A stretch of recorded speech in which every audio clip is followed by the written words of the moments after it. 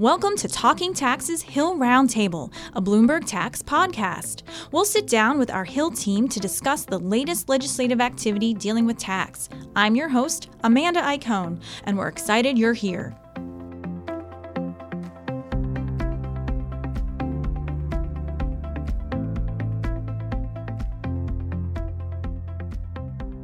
Hi, I'd like to welcome Versprille, Bloomberg Tax Hill reporter. Thanks for joining me today, Ally. Thanks for having me. Ally, a lot happened in December. I wonder if you could just recap where some important tax legislation stands, what passed, what still is outstanding, and what we can expect in the coming weeks. So there were several items on Congress's sort of lame duck agenda regarding taxes. The House was able to pass its lame duck tax bill that included some fixes to the 2017 tax law. It would have renewed 2 expiring tax breaks that we know as extenders. It also included some disaster tax relief and a measure to retool the IRS. So like I said, the House was able to pass that before leaving for the holidays. The Senate, hasn't taken that up. And today, January 2nd, is the last day of the current session, and there's no talk of really taking those up right now, especially because we're still in a partial government shutdown that began December 22nd. And that's really taking the focus here and trying to find some agreement over funding for the president's border wall. So those are expected to push into next year and will be on the plates of the new Congress when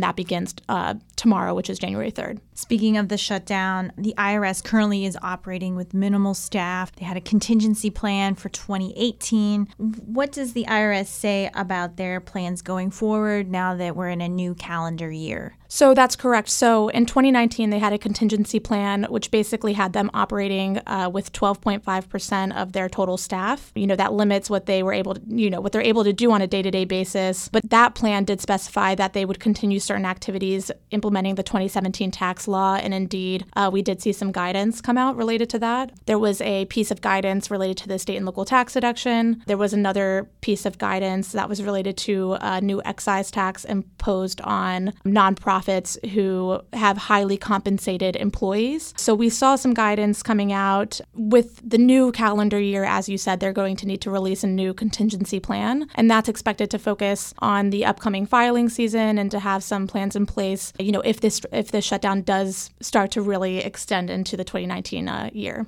I want to circle back to some of the legislation that's outstanding from the end of 2018. There is some common ground on some of those bills. I wonder if you could remind us what bills we might see taken up more quickly because of that bipartisan support. So the one measure in there that really has a lot of bipartisan support and was the negotiations on it had pretty much been wrapped up is that measure to retool the IRS, rework some of the functions there. And that had agreement really from both chambers and Democrats and Republicans. So that's something that we could potentially see move pretty quickly. There also seems to be interest on both sides of the aisle in renewing some of those expiring tax breaks, those extenders. The incoming Senate Finance Committee Chairman Chuck Grassley is a big proponent of the biodiesel tax credit. So, maybe we see some action there. That's especially important because a lot of those had expired for the 2018 year. And so they would need to be renewed retroactively for the upcoming filing season so that people could reflect that in their tax returns. So potentially some action there. I know disaster tax relief has bipartisan support. There's a little bit of a disagreement on how to proceed with that, whether or not you're picking and choosing particular disasters or you have some sort of blanket relief. So maybe we see some more discussions there. So those are some of the areas. There's also this recognition. Now we have Democrats controlling the House, Republicans controlling the Senate. I think there's some recognition even by the House Democrats that there need to be some of these fixes to the 2017 tax law. The incoming House Ways and Means Chairman Richard Neal has said that, he wants to hold some hearings on the tax law, see what's working, see what needs to be addressed, and then maybe move forward with some of those changes. So maybe not something that we see happen immediately, but at least with the most pressing issues, maybe those can get addressed at some point. You also mentioned that the incoming Democratic leadership is planning to make some changes to House rules. Would any of those changes affect tax policy or tax legislation? So the House Democratic leadership has proposed some changes to rules.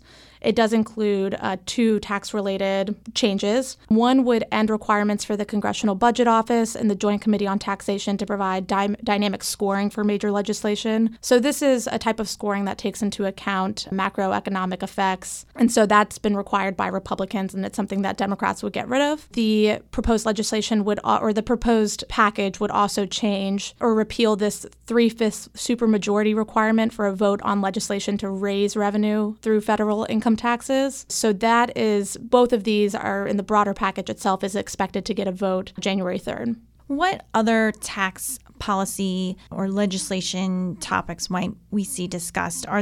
Is there anything we can expect from either the Republicans or the Democrats in the next 2 years? So as I mentioned, the new Congress will, pretty quickly may have to take up some of these lame duck issues that weren't addressed. One thing I didn't mention, and to your earlier question, was that the lame duck package passed by the House did include measures to expand retirement savings for taxpayers. I know that's a priority for the incoming Ways and Means Chairman, Richard Neal, and he has said he wants to address that pretty quickly. There's also been some consensus between Democrats, Republicans, the Senate, House, President on trying to do something on infrastructure. The real difficulty there is that while people agree that there needs to be something done to better our roads and bridges, et cetera, there's not always agreement on how to pay for these changes. So that's something that they're going to have to kind of resolve going forward, but we may see some movement there. Are there other areas where Democrats and the president might agree on, other common goals that they might be able to pass legislation? The president has also talked about this middle-class tax relief. He mentioned specifically a 10% tax cut for the middle class. That's something that I think Democrats could get on board with, so maybe we see some sort of action there, and whether that's really just a flat kind of 10% tax cut or there is other relief provided elsewhere that sort of comes around to this 10% number, that remains to be seen. The Treasury Secretary Steven Mnuchin did say recently that there are some other priorities that will take precedence over that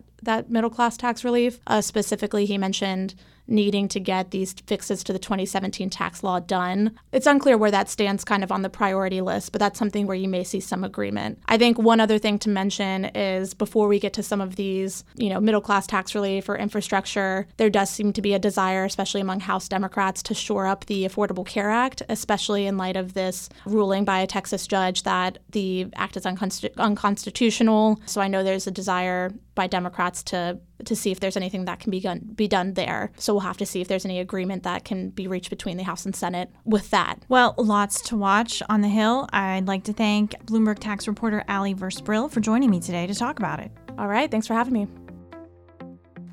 Thank you for joining us today on Talking Tax. Make sure to follow us on Twitter at Bloomberg Tax and subscribe to our show on iTunes or SoundCloud. Tune in next time for even more analysis on the tax news of the day. From the nation's capital, I'm Amanda Iacone.